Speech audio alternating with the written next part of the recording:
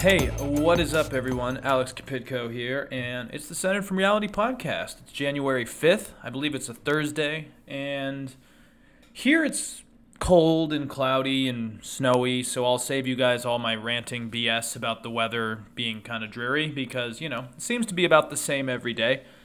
On a positive note to start, I'm finally watching Veep on HBO, and I really like it so far. I don't know why I've never watched it. I like politics. I like Richard Dreyfuss. Not Richard Dreyfuss. Julia Dreyfus, sorry.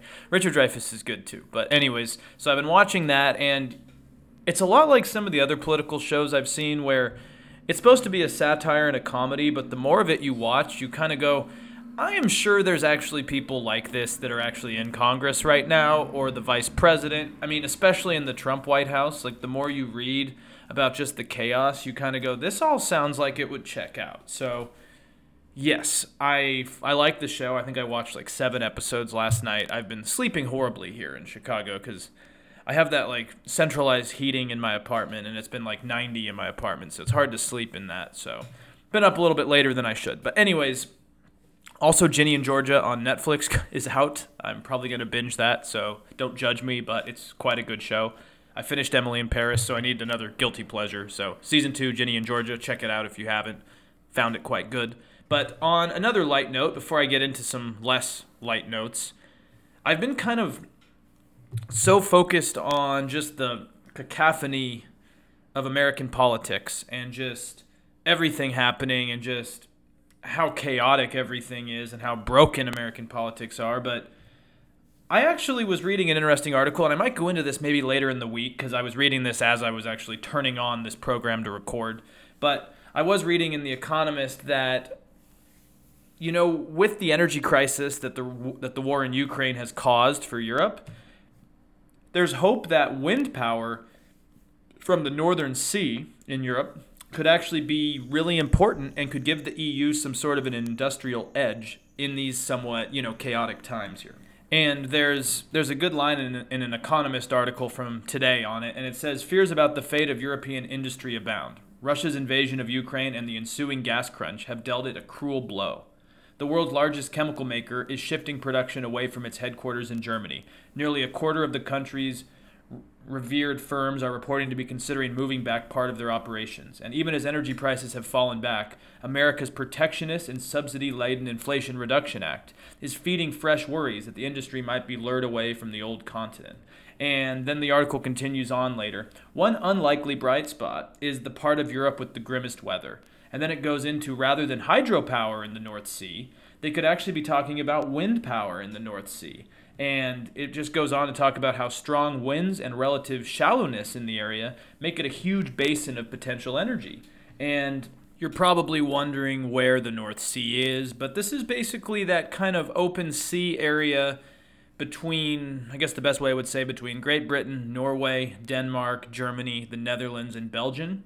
It's a sea that's kind of on the European continental shelf, and it connects the Atlantic Ocean through the English Channel in the south and the Norwegian Sea in the north. So an interesting area, cold and windy, and that might be really good news. And apparently about 9 countries near the North Sea, so mainly European countries in the UK, are planning to install 260 gigawatts of offshore wind power by 2050, which, according to The Economist, is nearly 5 times that produced worldwide today, and it's enough to power all the European Union's households.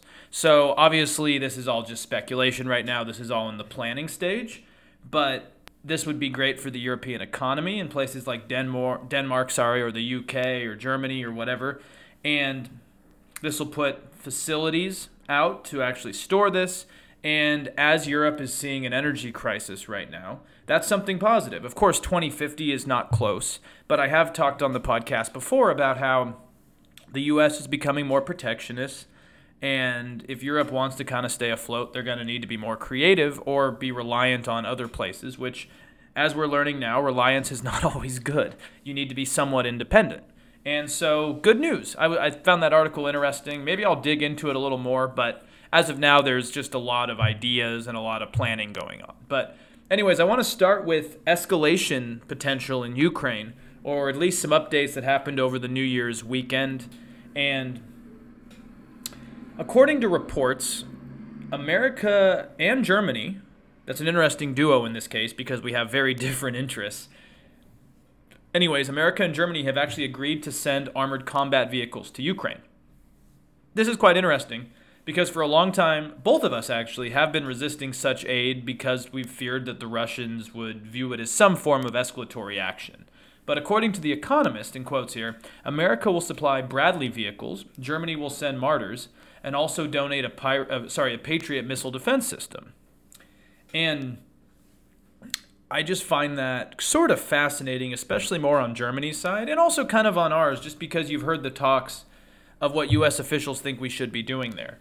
Now, before I get into more of the escalatory talk, on a side note, and this is something kind of interesting and hypocritical and just not surprising at all, is the monstrous autocrat, Vladimir Putin.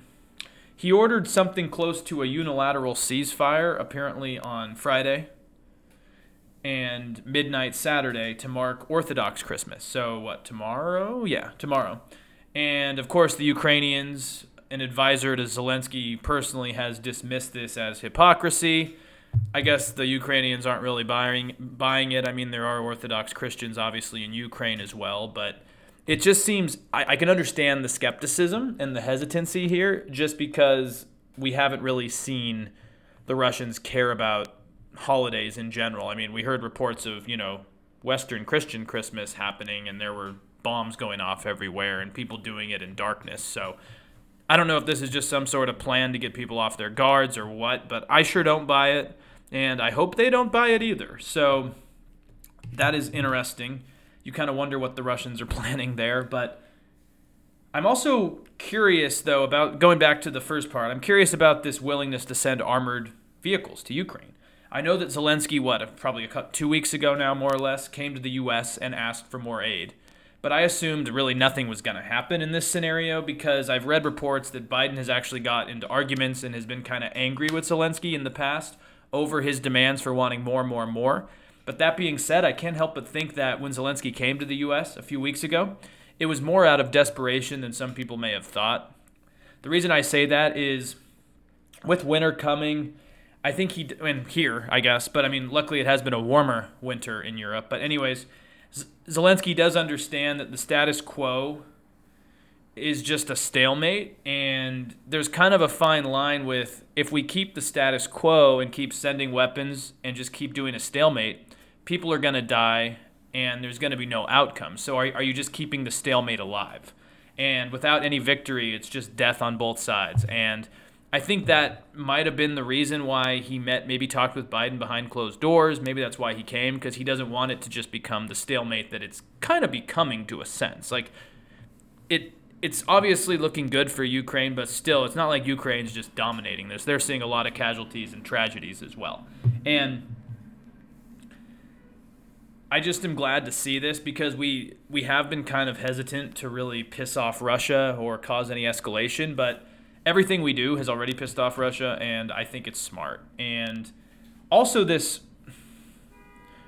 report of the U.S. sending armored vehicles along with Germany and this ceasefire that the Russians want for Orthodox Christmas does come after Russia apparently reported that on New Year's Day, 89 soldiers were killed in a Ukrainian attack inside Russian territory. Now, the Russians have blamed their own soldiers for, I guess, tweeting out or not tweeting out, but exposing the location. That seems like a Russian thing to do. According to the Russians, though, 4 U.S.-made HIMARS rockets struck the building, burying the men. The spokesman also claimed that Russian air defenses had intercepted 2 more incoming rockets. Now, the Ukrainians have said it was hundreds. Russians have now said 89. But anyways, it looks like the Ukrainians are becoming more emboldened, and the Russians are getting a little bit more worried. I don't know if worried's the right word, but that's kind of how I would see that right now. But there's just been some interesting escalations of events happening in the last couple days. And I am glad that the U.S. and Germany are on the same page because we really haven't been for a lot of this, so I will take that as good news to start. Moving on, I guess we have to go back to the U.S. because I don't want to stay on this too long, but well, I guess I'm not going to stay on it too long because McCarthy just keeps losing losing these votes, and we don't actually have a lot to really report. But it just seems like everything's broken. And as of today, all I will start with saying is that McCarthy keeps offering concessions to the 20 or so Republican extremists who are blocking his election and his spot to the speakership. And it appears right now he's lost a 10th ballot of House members, and they still are not going to let him be speaker. So we're getting closer to a dozen times the votes happened. And McCarthy's body language definitely has changed. Like, for a while, he kind of had this arrogant look like it's going to happen. Now he looks like he's kind of exhausted. Maybe exhausted options. I don't really know. The rebels are mostly supporting this guy, Byron Donalds, who is pretty atrocious in my opinion. I guess while they were nominating him for this position, he wasn't even there. He was on Fox News doing an interview, but he's a Florida congressman who's a MAGA type, African American guy. So I think they're nominating him to go against Hakeem Jeffries, who has every Democrat supporting him right now. I don't know. It's very interesting. But, what I will say is McCarthy keeps offering concessions to these people who clearly don't know what they want. And I think the key takeaway here is that McCarthy doesn't understand something that's really important. And it's that the only concession these people want is that he is not speaker. They don't want him to be speaker, right? They don't like him. He's spineless. Even Matt Gaetz sees through his bullshit. And that's what happens when someone like McCarthy, who just wants to keep moving up positions, they don't trust him. They don't trust him. And even though he's allies with Trump, I think we're seeing an interesting kind of break inside of the GOP over what does it mean to be a Trump ally. And as much as McCarthy's worked with Trump and kissed Trump's ass and enabled Trump, I think these real MAGA people, these real election deniers, see through it. And it's interesting because even Lauren Boebert's actually kind of broken with Trump's statement that they should support McCarthy. So I'm all here for it. And I've heard rumors that Steve Scalise, for example, is being eyed as the replacement for McCarthy because he's an ally of McCarthy but is more popular with the ones that are holding out, basically. And while this is all fascinating, I must admit that I literally have no idea what these people actually want. And I think part of the problem, too, is that some of these people want different things than others. And so some of them don't like Kevin personally or think he's too moderate, even though I don't think he's moderate. I think he's just a grifter. But anyways, others want to see the spectacle. They want to be part of the spectacle. They want to, audition for basically a spot on Fox News or whatever. Others just want the job themselves. Others just kind of want to burn down the house. There's no coordinated strategy, and it feels kind of like the early days of when Obama couldn't get anything passed, and Boehner was always under the hot seat, and then what's his name? Paul Ryan in the same spot, right? This is what it seems like to me now. It's just there's just this disjointed movement that just has no goals whatsoever. And I don't really see there being an end in sight. And yesterday I talked about how this is kind of poetic justice for the way McCarthy's been. And it's definitely been entertaining. And a lot of people are really following this, which is kind of always interesting to me. And while it's entertaining, there is a concern here. And the concern is that it seems like the House detractors who are going against McCarthy no matter what are just kind of willing to hold everything hostage. And that's not good. It's not good for our country at a time when we need solid public policies, legislation passed, and just ways to keep the country from economic crises, right? And really the only thing I can see that holds this group together is that they're on the far right and all of them are strident election deniers. Other than that, though, they all want different things and they seem to even understand that they aren't really going to get what they want. So that's always fun, too. There's a good article by David Graham in The Atlantic, and he writes in quotes here, "This isn't a simple question of conservative versus moderate. Later he discusses that the changes the McCarthy detractors seek, in quotes, might effectively prevent the House from doing anything. But they don't see that as a problem. Stasis and refusal are tools of hardcore conservatism in their hands." And unfortunately, this is not a good thing. I'll just say that. This is not a good thing because there's many issues that actually need to be solved soon. this kind of brings us to that paradoxical nature of the conservative criticism of government excess. Like, they talk about how government never works, but then no one asks, like, why doesn't it work? And it's usually because the same ones who criticize government always get in the way of it working. And one example of an issue that is a ticking clock, really, is the debt ceiling, right? And Graham notes in the article, the debt ceiling is one reason the outcome of the speaker vote matters. The new Congress will have to raise the debt limit or else produce a default sometime in the next few months. And of course, as we know, because McCarthy has not been able to appeal to moderates to avoid this catastrophe, or to appeal to radicals who want to shut down the government, this whole thing to me just seems like it's kind of up in limbo. And I think the other issue here is that no matter who becomes speaker at this point, they will be a victim of this chaotic kind of House movement right now. Like, it doesn't really matter if it's Scalise or McCarthy or Jar Jar Binks, because at the end of the day, I mean, none of these people really seem to have the ability to lead. It's a broken party. They're definitely getting what they deserved, but it's not going to be good for the American taxpayer. And I think that's kind of the depressing thing here. And, there's always the talks about there maybe being the potential for some sort of coalition between Democrats and moderates. But as of now, I don't see that happening. But, by the time the week's over, we're probably going to be at like 20 votes based on how things are going. And who knows, that could even be more. Who knows at this point? Moving on, because, this is just such a circus. There's always something else to talk about. So I'm not going to stay on it until we know more. But moving on, the other thing I want to get into is some recent events out of Brazil. And, that's the country way south of us that I keep wanting to visit. One day I will go. I hear good things, see good pictures. I don't hear good things about the politics right now, but, you can't have everything good. So, anyways, there's been an official change of the guard in Brazil. And I would definitely say it's for the better, even though I'm not a leftist, but it's better than Bolsonaro. And The Economist notes here, in quotes, Luiz Inácio Lula da Silva, who I'm going to be calling Lula, was inaugurated as Brazil's president on January 1st, exactly 20 years after he first took office. Lula plans to expand social welfare programs for the poor and to reduce deforestation, which increased under the watch of his predecessor, Jair Bolsonaro. And I think that Lula is a pretty interesting story in Brazilian politics, and he's also kind of a fascinating comeback tale in Brazilian politics as well. Basically, to add some context, he was a former union organizer, which is always interesting to see, and he was eventually the founder of the left-wing Workers' Party. Of course, I'm translating that into English because I don't speak Portuguese, and that's the party with the initials of PT. And I believe he was first inaugurated January 2003, and he left office in 2010. But when he left office, he had an approval rating of 83%, which sounds absurd now in most of the countries we talk about, just, based on how divided everything is. But the interesting thing is, though, once he left office, he was actually investigated and then arrested, I believe it was in 2018, and he spent 19 months in jail on corruption charges that were later annulled, but definitely took some time out of his experience, to say the least.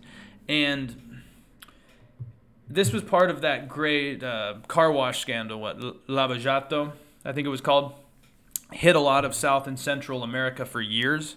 And, all these leaders throughout South and Central America were getting busted for this just kind of money peddling scheme, this bribery scheme. And so basically, Lula got out of jail and decided to get involved in politics and has had a great comeback. And he beat Bolsonaro. I remember a year ago, I was worried that Bolsonaro was just going to beat him, try to steal the election, Lula would struggle. But I think the thing is that Bolsonaro has really dropped in popularity. He hasn't been as good of a leader as people had expected, and they wanted change. You get inflation, COVID, all that jazz. People are like, let's try something new. So now Lula's back, but he has a lot of work to do. And I'll get into that in a moment. But also, I understand that Lula's kind of been acting like president now for like a month, maybe month and a half or 2 months, because Jair Bolsonaro has kind of just checked out ever since he lost. And instead of dealing with the transition of power like a man or like a good sport, The Economist writes here in quotes that Bolsonaro spent the transition sulking. He never explicitly conceded defeat in an election he suggested, without evidence, would be rigged against him, and his party tried unsuccessfully to have the results overturned. The article continues to say, in quotes here, in December, while most Brazilians were watching the World Cup, hundreds of Bolsonaristas stood outside the army headquarters in Brasilia, the capital, calling for a coup. Mr. Bolsonaro decided he would rather go abroad, in Florida, on Inauguration Day. Now, yes, it's true. He actually left the country for inauguration and I guess spent the new year in Florida. Now, I mean, I guess the joke's kind of on him because I've at least seen some videos where it looks like it's been kind of wet in Florida. Weather hasn't been great, but I mean, first off, I do love that that's what he's done. He decided to decided to go to Florida, hop off to Florida for a little bit. So good for him. On a different note, though, I guess the sad part is this is kind of a step up from what happened in the United States when Trump lost because, hey, there wasn't a coup attempt. And instead, Bolsonaro just kind of never conceded, was a bad sport, sulked, and decided to vacation to Florida during a really wet summer or winter here. And I think this is kind of pathetic considering that Trump was more of a bad sport and more dangerous than a guy who was literally a veteran for a military dictatorship and seems to like fascism. But, that's why we can't have nice things in the United States. It's also probably why the House is still fighting over its speaker right now. So, anyways, it is not surprising that the populist who said the election would be rigged is not handling it well. But anyways, moving on, what is more interesting is that it looks like Lula's going to be kind of struggling, a lot of economic struggles. And we'd probably have to spend an hour going into all the political ones, so I'm not going to do that today. But I do want to go into just why he needs to at least get back at some of the things he's promised. Like he needs to deliver on some of the promises. That's what I'm trying to say. And a different article writes, his struggles are going to be difficult because, in quotes, copious pre-election stimulus spending helped boost growth in 2022. According to the central bank, it will be 2.9%, but it's expected to drop to 1% in 2023. Inflation has fallen from a peak of 12% in April to 6% in November. However, the share of Brazilians who do not get enough to eat has risen from 6% before Bolsonaro took office in 2019 to now 16%. So almost 1 in 5 Brazilians now have not gotten enough to eat. And The Economist also writes here, in quotes, high inflation has also pushed up the government's borrowing costs and has eroded confidence in long-run macroeconomic stability, leaving the new government with less room to maneuver in dealing with the debt burden. Now, the problem here is that long-run macroeconomic stability and the ability for government to borrow are kind of two things that Lula really needs for his government to succeed, because there's a few things that he wants to do that all need this. Some things he wants to do are he wants to revamp a lot of social policies that were started under actually his previous administration, so back when he used to be president. But he wants to bring those back, a lot of welfare programs that Bolsonaro was not a fan of. And one of these is actually one that I wrote a paper for in my master's program when I was talking about condition-based transfer programs, kind of UBI, or in this case, conditional-based. I'm not a fan of condition-based as much, but Lula was really popular because he had a scheme known as Bolsa Familia. And these were just cash transfer programs for families in need, but they had to spend them on certain goods like food, housing, etc. And so he wants to bring that back, which, from my understanding, it was actually fairly successful. Like, out of the cash transfer programs around the world, it was one of the ones that actually did help people. And kids, like, education costs in rural areas went up. Education rates went up in rural areas, stuff like that. Lula also wants to do a subsidized housing initiative, because housing is definitely another issue that needs to be addressed. And he wants a program to basically upgrade Brazil's infrastructure, and he wants to put people to work to do it. So, I think some of these things could actually be quite useful, especially in a country that I think needs that when you're looking at almost 1 in 5 people can't afford to eat. And on top of all of this, I think something really important is that Lula plans to fight back against illegal deforestation in the Amazon, because I think that was actually the biggest thing from a foreigner's perspective that Bolsonaro really messed up, was his just lack of care about the environment and the Amazon. And during Bolsonaro's time, I mean, just chunks of the Amazon were always there. I remember there was those big fires. He was horrible to indigenous people, and it's good to see that Lula wants to focus on that. But again, he needs a lot of money for this, and that seems to be a problem. And economic issues make these programs difficult and hard to swallow for the public. I mean, he did say like something to the effect of during his inauguration speech that he doesn't want to tax the people for this. But then again, when you look at Brazil's kind of economic system, you wonder how he does these things without that. And what worries me is that if he doesn't deliver, this could lead to yet another backlash, which could lead to yet another like right-wing populist like Bolsonaro or whoever else that may be. And I just hope that Bolsonaro's not like Trump or like Jaws in the movie. You know, the shark goes out to sea, you think it's gone, and then it slowly starts coming back. Dun, dun, dun, dun, dun, dun, you know, the whole thing. So I wish Lula luck, but he is going to need a lot of support, and he's going to need the world economy to start turning around. But it's important that Bolsonaro's no longer there. I think one of the big takeaways from 2022 is that the illiberals, the reactionaries, and the wannabe fascists didn't do well, and Brazil's at least another example of one of those type of guys losing. And when I hear that Trump is sulking and Bolsonaro is sulking as well, that's good news for everybody, in my opinion. So, yes, a little bit shorter episode today. I hope you have a great rest of your evening. Stay warm. If you're in the West Coast, stay dry. It looks like it's going to be crazy out there in California. I know we're getting a bunch of snow in the Tahoe area. Jealous to be there, but I'll be there in a few weeks. So, anyways, have a great night. You can find me on Apple Podcast, iTunes, Spotify, Podbean, all those other ones. Adios.